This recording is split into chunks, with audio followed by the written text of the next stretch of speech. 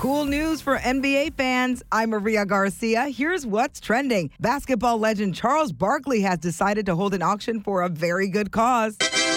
He is selling his MVP trophy and some of his other prized possessions to build affordable housing in his hometown of Leeds, Alabama. Barkley is keeping his 1992 Olympic gold medal, though, because his daughter wants it for sentimental reasons. No doubt the coronavirus outbreak is taking its toll on the travel industry, especially on cruise lines. They have more cancellations right now than reservations. It is a $53 billion a year industry, but economists say the travel slump could be the worst since the 2008 recession.